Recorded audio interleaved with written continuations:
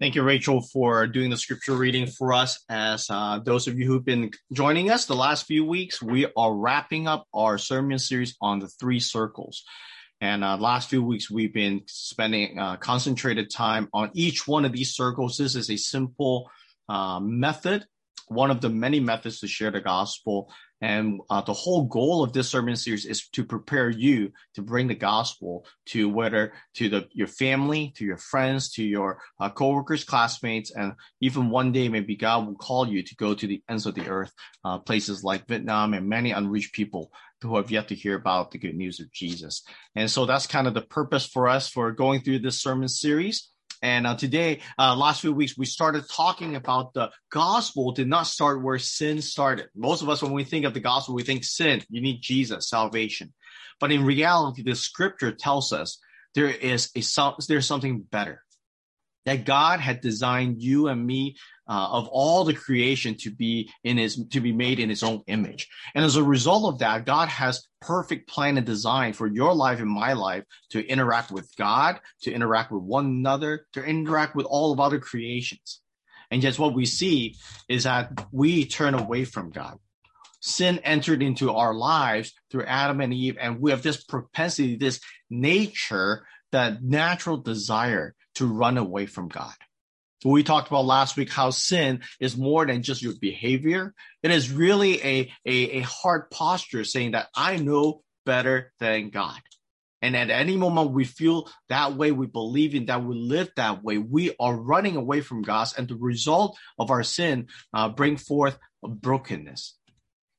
Again, we don't have to go very far to see the brokenness that are happening around us in this country, in our city, in our world, at times in our own lives, in our family. And oftentimes when brokenness happens, we are scrambling to find ways to fix that brokenness. For some of us, maybe we escape through entertainment. Or some of us, we're trying to escape brokenness through money, escape brokenness through relationship, escape brokenness through status. But at the end of the day, we saw that none of those things would resolve our brokenness, because our lives are made for a design by God. And our lives are made in Ecclesiastes chapter 4 that we are made for eternity to have a loving relationship with God. And today we're going to move to the last circle, which is really the solution to our brokenness and how can we return back to God's design, God's perfect design in our lives to be reunited with him, reconciled with him in spite of our sins. And one of the things when I think of the word gospel, the phrase that comes up time and time again, even as we were singing earlier, was this phrase, but God. When I think of the gospel, the phrase, but God often comes up in my life, in my heart, in my head, because you look at the first two circles. If God didn't do anything to intervene, we would continue to stay in brokenness. But the good news, the gospel is good, is because God chose to do something else. God chose to provide a way in spite of who we were, who we are in our sins. God showed his love for us. And so today we're going to talk about the gospel. If you have your Bible, please turn to Genesis chapter 3. Last week we started there. I want to make a note here because I mentioned that, you can basically break down the whole Bible into several episodes. The story of the God story of God in the Bible. You can break it in chapter 1, God's perfect design, chapter 2, chapter 1 and 2, God's perfect design, chapter 3. Last week we saw is brokenness and sin enter into our lives, and for the rest of it until Revelation will be when Christ returned. But every single book in between of that was God pursued of his creation, his fallen creation, like me, like you. And I want to turn our attention to Genesis chapter 3 on the screen here. Here's what it says in chapter 3. After last week, we read how God pronounced judgment on both Adam, Eve, and the serpent. And one thing I alluded to last week was really important. I want to bring that up again for us. It's this, in chapter 3, verse 15. Did you hear God announcing judgment upon the serpent, namely Satan himself? And look at what it says. I will put enmity, meaning animosity. It will become enemy between you, the serpent, Satan, and the woman, and between your offspring and her offspring. And notice what it says. The offspring of the woman shall bruise Satan's head. Meaning the offspring of the woman will kill the head, will cut off the head, will destroy the head of the serpent, namely Satan. And you, meaning the serpent, will bruise his heel, but not killing him, will bruise his heel. Here is a picture of what God is intending to do. In the midst of pronouncing judgment, God is preparing a way. One day, future tense God has prepared and initiated a plan of redemption, redeeming broken people like Adam and Eve, like you and I. God has started a plan and say one day in the future, an offspring of the woman, and as we know later on, it is Jesus himself, the Messiah, born of a woman, a virgin birth, from heaven to earth, 100% man, 100% God, came to die, and on that cross and through resurrection, bruised the head of the serpent. Have victory over death, and victory over the serpent. And here in chapter 3, we saw this beautiful picture of what will happen. And for us, what has already happened when we look at the cross. But as we continue to see in chapter 3, not only did God just provide a future redemption, a future solution for our brokenness, actually right there at the Garden of Eden, God provided something for Adam and Eve. And I don't want you to miss this, because sometimes we think of redemption, we sometimes think of salvation, something far away. But God, in that moment, pronouncing judgment on Adam and Eve, even right there, God provided a temporary and incomplete, a temporary salvation for them. Look at chapter 3, verse 21. God continue on, interacted with Adam and Eve after pronouncing judgment on them. And verse 21, it says this, and the Lord God made for Adam and for his wife garments of skins and clothed them. So not only did God say, I will one day have my son to die and crush Satan so that I can bring you back in salvation, God did something more. God said, right now, Adam and Eve, because you sinned, I'm going to provide a temporary way for you to experience salvation. One of the reasons why I highlighted the garments of skin is because I want you to think about, how can God create a garment of skin? Obviously, he could say a word. He can say a word and it would be made. But more likely, in order to get a skin from an animal, what do you think needs to happen? That animal needed to be what? Killed. That animal needed to be what? Sacrificed. In covering over their sin, God installed this beautiful picture, a foreshadowing of what will happen later on, as he said this, his son will do. To become a sacrifice to cover over our shame, to be a sacrifice to cover up over our guilt. This word proto-evangelium is a Latin word that talks about it is the first sign of the gospel. Proto means first, evangelium means good news, the gospel. When you think of the gospel, I would bet many of us will point directly to the New Testament. But actually, the first gospel, this first shape of the gospel, first sign, first taste of the gospel happened right there in Genesis chapter 3. We don't have to wait. Because people often wonder, why should we read the Old Testament? The reason why we need to read the Old Testament is because the Old Testament is just as much about the gospel of Jesus as it is in the New Testament. And in the Old Testament, from Genesis chapter 3, we already saw God's plan of redemption and providing salvation for broken and fallen people like me and like you already in place. Already, the engine has started.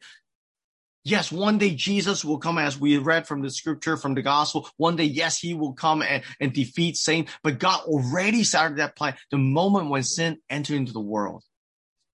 This is why when you go to Hebrews chapter 10, we see this picture, put it back together. Yes, God promised that one day the offspring of the woman will bruise the head of Satan, and then also providing a temporary sacrifice to cover up the sins of Adam and Eve. And here we see Jesus is that answer. The author of Hebrews chapter 10 tells us, put those two pictures together and said, you know what you're looking for? That final fulfillment, final consummation of redemption, salvation for lies in the person of Jesus Christ. Look at what it says. And I want you to notice how it is no longer, Jesus is no longer the temporary solution, but he is the eternal solution for our brokenness. Hebrews chapter 10 verse 10 says this, and by that will we have been sanctified through the offering of the body of Jesus Christ once for all. And every priest stands daily at his service, offering repeatedly the same sacrifices, which can never take away sins. But when Christ had offered for all time a single sacrifice for sins, his own life, Jesus sat down at the right hand of God, waiting from that time until his enemies should be made a footstool for his feet. And for by a single offering, Jesus had perfected for all time those who are being sanctified. So Jesus, on his death and resurrection, accomplished once and for all the most perfect sacrifice needed to cover over your sin and my sin. And when we talk about the gospel of Jesus Christ, that is central to that message. That is central to that good news. So as we talk about God's perfect design, as we talk about God's perfect design of our sins that leads to brokenness, the one thing that both God had promised and delivered through the person of Jesus Christ on the cross, his death on the cross and his resurrection, that is the central message of what the gospel is. And for many of you who grew up at church, I think it is sometimes difficult for us when we think of the gospel, not because it's difficult to explain, but it is so simple that we felt like we've heard it 1,000 times. But one of the beauty of the gospel is simply that the gospel can be understood by even illiterate person. People who have no knowledge of written language, can have no education. The simplicity of the gospel of what Jesus has done for us could be understood for a young person as well as an old person, from an illiterate person to a PhD. The gospel is the central message in the entire Bible. Try it out for the rest of your life. Make it a point to tie in every single one of the book of the Bible, all 66 of them, tie it back to the good news of Jesus. Because the purpose of this book the purpose of the Bible is to point to Jesus and what Jesus had done. Remember, from Genesis chapter 4 all the way till before Revelation, it is all about what God is doing through Jesus to provide a solution for us. See, we never graduate from the university of the gospel. As long as we are a Christian, we never graduate from understanding the gospel. You see, the gospel is as elementary as ABC, like what we learn when we're young. But the gospel is as deep as what Tim Keller referred to. It is the A to Z of our Christian faith. For those of you who play an instrument, you play piano, you play violin, you can play piano by just hitting a few keys. And it will be super simple and it will be a song. But we also know that there are pianists who spend their whole life to perfect, to create music, to grow in their skills, because it is bottomless to create a piece of beautiful music that will bless the world. And the gospel is the exact same way. See, so when you and I come and when we talk about the gospel, we should never think, oh, that's just what I learned when I first came to know Jesus. No. It is not an introductory class to your Christian faith. You might start as an introductory class, but actually for the rest of your life, you are mining the treasure and the truth of the gospel, because every single day as a Christian, we need the gospel of Jesus. So now with that said, what is the gospel of Jesus? See, the gospel of Jesus simply means good news. And just like any good news, a good news needed to be shared. A good news in Psalm 96 that we need to proclaim it.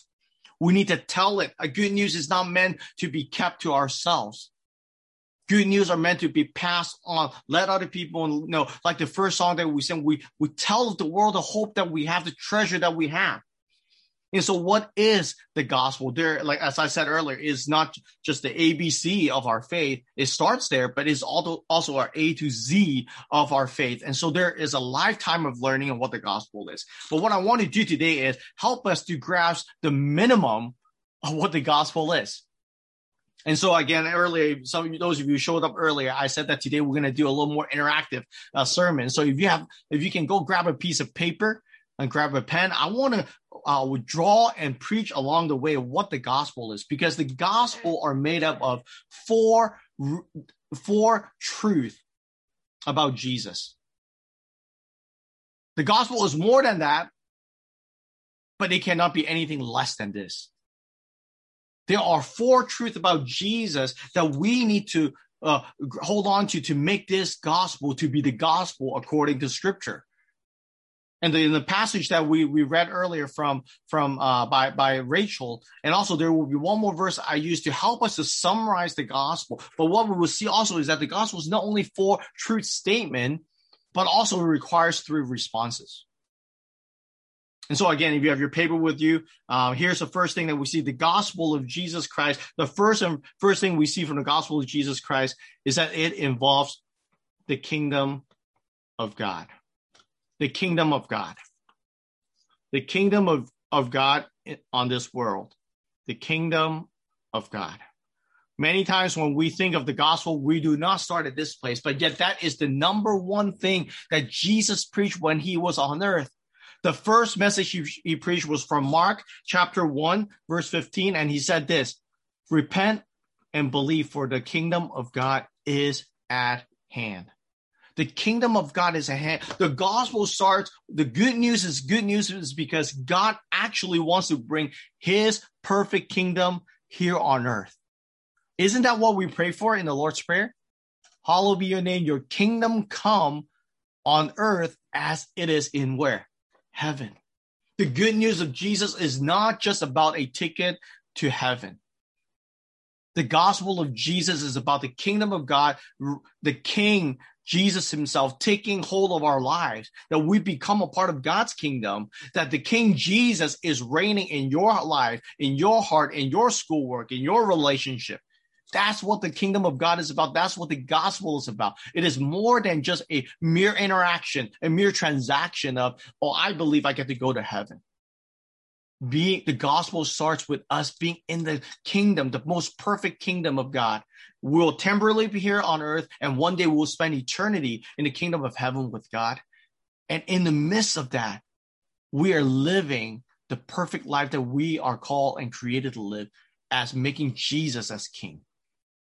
So number one thing, one of the most fundamental thing we see from the gospel is that the kingdom of God is at hand. And the good news is that it doesn't require us to go up to heaven to find it. God himself bring his son, bring his kingdom here on earth. But here's the second thing. It's not just the kingdom of God. It is about Jesus Christ himself. Jesus Christ himself. In 1 Corinthians chapter 15, verse 3, as Rachel read for us earlier, Christ is central to the gospel of the good news. Because in 1 Corinthians chapter 15, it says is that Christ died for our sins according to the scripture, in accordance to Scripture. It is important for us to remember that we are not saved by anything else, but only through the name of Jesus. John chapter 14 says, verse 6 says, Jesus is the way, the truth, and the life.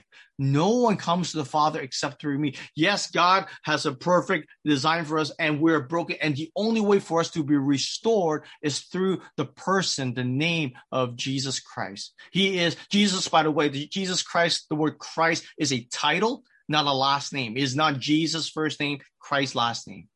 but it is Christ, the anointed one, the promised one. Remember, Genesis chapter 3, we said earlier, God prepared the woman's offspring, the anointed one. In Hebrew, the Messiah.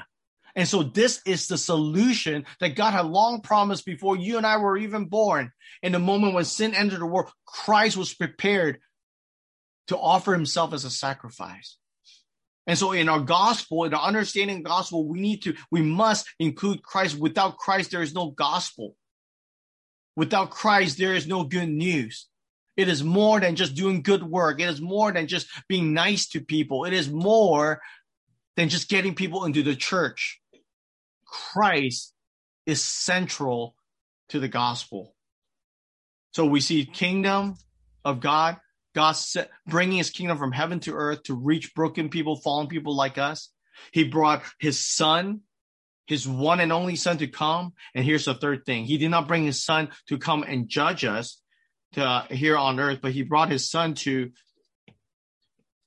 die for us. Again, in 1 Corinthians chapter 15, verse 3, it says this: Christ, the anointed one, the Messiah, died for what? For your sin and my sin. In accordance with the scripture. He was buried. He was really dead. He did not just play dead. He was really, really dead. He died. He was flogged. He was crucified in the worst punishment possible in the Roman Empire. So Jesus came to die for your sin and my sin, to pay for the punishment of your sin and my sin. He died so that you don't have to die anymore from eternal's perspective. You will still die physically, but you will not die spiritually. And so that is crucial. Not only Jesus come and just kind of tour around the world, but Jesus came for one purpose. He said in Mark 10:45, he came as a ransom for many. He did not come down to be served as king. And yes, he was king. But he did not come to be served, but to serve you, broken, me, sinner. To be a ransom. To be a substitute for our sin and our death. And the last statement, last truth that we see is that not only did he die, but he also was resurrected. 1 Corinthians 15, verse 4. He was resurrected as well. There is resurrection. Jesus did not stay dead. The beauty of the gospel is we do not worship some statue. We do not worship some idol that require us to bring him food. We worship a God who is alive and well, that defeated sin. This is what gives us hope that we are not limited by death. Even if I die today, there will be a better life. Not a better worldly life, but an eternal life with God himself. The resurrection of Jesus gives us hope because not only because he was resurrected, it tells us that one day we will be resurrected as well. 1 Corinthians chapter 15, verse 4 says is that not only was he did he die, was he buried, and that he was raised on the third day in accordance with the scripture. So these are four fundamental truth and reality about Jesus.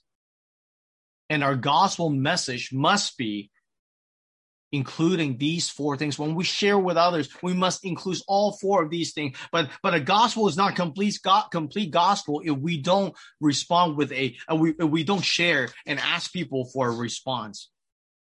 It's very interesting. I don't know if you ever noticed. In every encounter that Jesus had in his healing, in his miracle, he always asked people for a response. Think about when Jesus healed a man at the healing pool. The invalid could not get in the pool, and Jesus asked him this strange question: do you want to be healed? He demanded and asked the guy, do you want to be healed? Do you actually want what I'm about to give you? Think about the rich young ruler. He wanted to be good. He wanted to be right with God. And you know what Jesus did? Jesus asked him for demand a response from him. Jesus told him, go sell everything. Jesus did not just tell him what is good, Jesus demanded a response. Zacchaeus, climbing up with a tree, heard Jesus teach, and he was enamored and wanted to follow Jesus. And guess what? Jesus told him, come down the tree and I will have to go to your house. For each instance, the person must make a choice. The person must respond to what we just talked about, those 4 things that we learned. Each person, when we share the gospel, we must give them an opportunity to respond to the kingdom of God, to Christ Jesus coming on earth, to die for them and to resurrect it so that Christ can give them eternal life and living hope. And we must, in our gospel sharing, give them a response, an opportunity to respond. So what are the response? Here are 3 things that we need to ask people to respond to. The first one is simply this, that we must ask them to repent. Again, in Mark chapter 1, verse 15, Jesus preached, repent and believe, for the kingdom of God at hand. Jesus started out from the very beginning in his sharing of the gospel, calling people to repent. He's asking people to repent. He's asking people to turn around from their old ways, turn around and give up their old lives to get this new life in Jesus. Jesus did not tell them to just feel bad about themselves, but Jesus telling them that you need to repent and realize what you've done, the way you live is wrong. The fact that you think you have control over your life is wrong. The way you're trying to live out make up your own design of your life is wrong, is sinful, is turning away from God. You thinking you know better about your life than God knows your life is wrong. And the first step to respond to the gospel is to repent, to say sorry to God and say, God, I no longer want to do this. And I know I've sinned against you. That's the first response that we know. We ask people to turn around. Here's the second one. In the same verse, it says this, we need to what? Believe. We need to believe the gospel. Mark chapter 1:15 says, repent and believe in the gospel. Believe what the 4 things that we just talked about. Again, those are just minimal. I'm not unpacking all of that. So each one of those truths can be a sermon, can be a book, can be volumes of books. But fundamentally, we need to ask people to believe. Do you believe that Jesus died for your sins? Do you believe that Jesus wants to be king over your life? Do you believe that Jesus is the king of your life? Do you believe that Christ is not just another thing added to your life, but that Christ is your life? Do you believe that Jesus was resurrected? And because he resurrected, you have hope that one day you will be resurrected and live forever with God. So not only do we need to repent, but we also need to believe. We need to lead people to ask them to believe in the gospel. And then here's the third one that we often forget and often leave out. So we are called to follow Jesus. In just a quick few verses down in Mark chapter 1, verse 17, right after he shared this brief gospel to people, repent and believe in the gospel, for the kingdom of God is at hand. And immediately he saw Peter and Andrew. And the first thing he called them to do is what? Follow me. Follow me. That is the third response that we need to have to the gospel. Not only do we need to say sorry to God and own up to us being God to ourselves and think that we know better than God. Not only do we need to believe in the gospel, that belief must translate into us wanting to follow God. That we want to follow what he wants us to do. We want to follow his command, not to earn a place in heaven, that we obey him because we love him. We believe that he has the best for us. One of the authors put it this way by a name Bill Hall. He called that many gospel that we preach are not the real gospel because we simply preach a barcode Christianity, a barcode gospel. I recently took my kids to Sam's Club, and if you know, they have this marvelous feature on the app called Scan and Go. So you do not ever have to wait in line to check out from Sam's Club. You can just literally scan, and pay it on your app, and you can walk out without getting in line at all. I love that app. I love that function. And you ever seen in a barcode, you go to grocery, what happened is it doesn't matter if the scan doesn't care what the item is. All it cares is that scan code. If it's scanned, it works, then it can be checked in, it can be purchased, it can be approved. And for many of us, the gospel that we preach is in the same way that we tell people you just have this barcode and just scan it and then you get to go to heaven. Without realizing that Jesus doesn't want to be a barcode for us. Jesus wanted to be the master of our life. He wanted to be the king of our life. He wanted us to follow him, not because he is some tyrant that has a power trip that would demand people to follow him, though he is worthy, but he did so because he knew that we're designed in a way by him, by the Father. And his command comes as a loving way for us to live our lives. You see, God is not so much interested in just giving us a destination in the gospel. He did not just give us God so that we can eventually get to heaven. But what God is after is transformation. Let me say it again. The gospel is not just about a destination. The gospel of Jesus is really about transformation. God wants to change you. God's wanted to change me so much that because he changed us so radically from inside and out, that part of that change involves us no longer being condemned to hell, but that we be so changed that we get to be with God forever. So God is not just about scanning you at a barcode and getting you to heaven. That is not just that's not what the gospel is all about. The gospel is about true life transformation, true life change. That's why Jesus said through Paul that the goal of our lives is not to get a ticket to heaven, but to conform to our King Jesus, to conform to the image of Christ. Isn't that ironic that we're called to be made in the image of God? And as God gave us the gospel, we're redeemed, we repent, we believe, and we follow him. God said, now your life is about becoming the image of my son. Again, going back to being the image of God. We're not Jesus. We're not God. But the character of Christ, the life of Christ, are the way that we're meant to live, both in a vertical way with God and in a horizontal way with one another. We love God and we love one another. That's the life that we are called to live. And the gospel requires us to do both of these things. To tell people of the kingdom of Christ and that he died and resurrected, but we also share with them the response that they need to make a response to repent, believe, and to follow Jesus. So that's what the gospel is about. But as we continue to look, this gospel is not meant for you and I to just keep to ourselves. I want to end on this passage, 2 Corinthians chapter 5, verse 17 and 21. Here is who we are in Christ. If you have repented, you have believed in the gospel, you have made a commitment to follow Jesus, this is who you are. So pay attention. This is the reason why we are sharing this sermon series with us and equipping us. Here's what it says. Therefore, if anyone is in Christ, he is a new creation. The old has passed away. Behold, the new has come. You are a new person. You've been transformed. You're not final product. God's continue to transform you, but that process is initiated already. But look at verse 20. Not only are you new in Christ, hear what it says. Therefore, we are ambassadors for Christ.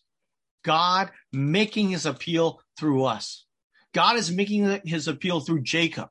God is making his appeal through Kevin. God is making his appeal to the world through Phyllis, through Hannah, through me, through Carrie, through Ken. God is making his appeal through people like you and me.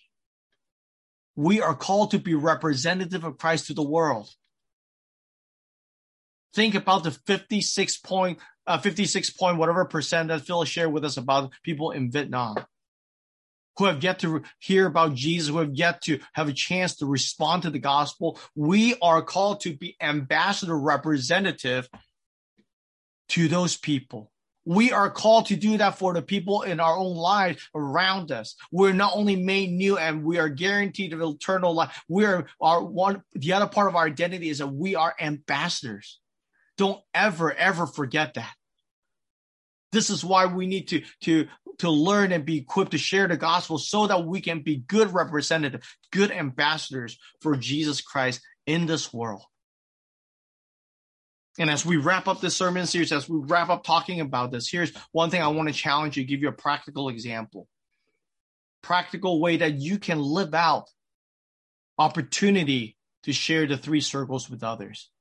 One of the primary way we've been challenging each one of you, and we continue to pray by the end of this calendar year, that you will have a story to tell how you have impacted and shared the gospel to your friend list. We continue to encourage you to pray faithfully for your family, for your relatives, for your acquaintances, for your neighbors, for your coworkers, classmates. Pray for them. Pray that God will move in their hearts so that when the opportunity shows up, you get to share the gospel of Jesus with them. Share with your life. Share with words. That's one way that you can do every single day, every environment and arena that you are part of. But not only that, we continue to encourage you. We're entering into our 5th week of praying and going. You look at the map right there. We cover a good portion of that grid right there. And someone asked me recently, what else are we going to do? When are we going to stop? And I don't really know the answer, but one thing I know is this. We're going to finish this block. Let's move on to the next block. Let's literally cover our whole community in Temple City. Continue to be faithful in praying for them so that God will start moving in people's hearts. If you've been following with our devotion, we've been learning from John chapter 6, right? That we don't change people's hearts. You don't convert people. I don't convert people. Only God does that. That's why I encourage you, continue to commit once a month. Come on out, join us to pray and go among our neighbor to pray that God will move. God will melt the hearts of those who are cold toward him. And one final opportunity this coming summer that we have, I want to encourage you to participate, especially those of you who are in high school and junior high. CCHC is partnering with our church and renting our facility to run one of their youth program called YELP. It is a youth leadership program. They'll be meeting in our church from the end of June till the end of July for 4 weeks long. And one of the things that we want to do is two things we want to do. I want to encourage you to participate. One is we're going to commit our whole month of June and also a whole month of July to pray for this program. Many students who will be attending this program will be non-believers. And as they enter and use our facility, we want to be prayerful for the teachers and the coaches that will be helping them. We also want to pray that God will open up opportunities for you and I to interact with them, which lead us to the second opportunity. You can really live out 3 circles and what we talked about before, BLESS. The acronym BLESS is that we want to encourage you. We want to invite you to join every single day during the program from Monday through Friday from 5 to 6 p.m. at our church in our fellowship hall. There won't be any program per se, but it'll be just a time to play board games, to interact, to hang out with some of the students. And our hope is that God will give us an opportunity and open doors to get to know them better, but also to see what God is doing in their lives. And if there are people among those students that are open, spiritually interested in Jesus, we pray that you can be the one that can share the 3 circles with them, that you can be the one to pray with them to receive Jesus, to repent and believe and to follow Jesus. So I know that we're not asking you to come every single day at 5 to 6, but I do want to challenge you, particularly those of you who are high school and below. I encourage you to come at 5 to 6 p.m. at church. Come for a short-term mission trip right in our own backyard. There are people coming into our church that don't know Jesus, and you get to be a part of it. So while we don't have to go all halfway around to go to on a short-term mission trip, we can be right here in our own backyard, in our own church, to participate in the mission of God. So I want to challenge you, make it a point once a week to come, to get to know the students, to play games with them, to hang out with them, and to pray for them, to keep your spiritual eyes open so that when they show interest, you can prepare to share the gospel with them. Share the three circle with them and how God wants to restore them back in the design that God had for them. You can find more information with your small group leaders or home group as we meet. But I want to encourage you to make the most of that opportunity right in our own backyard to be a light and salt to those who don't know Jesus. So let's pray together. Heavenly Father, we want to thank you so much for being with us. We thank you for the 4 weeks that we get to talk extensively about the gospel. God, thank you. Thank you that when we put our trust in the gospel, it's not just some doctrines. It's not just some sets of beliefs,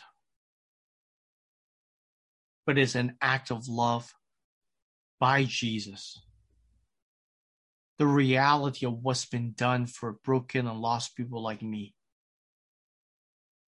So God, I pray that we will respond in worship as we think about the gospel, that we are who we are today because of what Christ has done. And God, help us not to stop right there. Help us not to just be thankful that we're a new creation, but God, help us, move us, stir us, equip us, mobilize us, every one of us, from the youngest to the oldest, to live out as ambassador for Jesus right where we are and to the ends of the earth. Lord, thank you for these tools that we've learned. But at the end of the day, these are just tools. Lord, give us a heart to be obedient and faithful to you. God, there's a lost world out there with millions and billions of people who have yet to know you. God, I pray that our hearts will be moved to engage lostness wherever you place us, so that the lost can be found, the blind can see, the broken can be healed, the far away will be brought back home to know their Heavenly Father. So God, I pray in the name of Jesus to cast out any lies that we believe in, any excuses that we hold on to that we feel like we can't do it, Lord. Feel like we have an excuse not to do. God, I pray that you will strike each one of those down. Release us, send us. In Jesus Christ's name we pray. Amen. I'm going to take a moment to respond to the word of God by singing Blessed Assurance. And I hope that truly it will stir you to worship and stir you into action in sharing the gospel.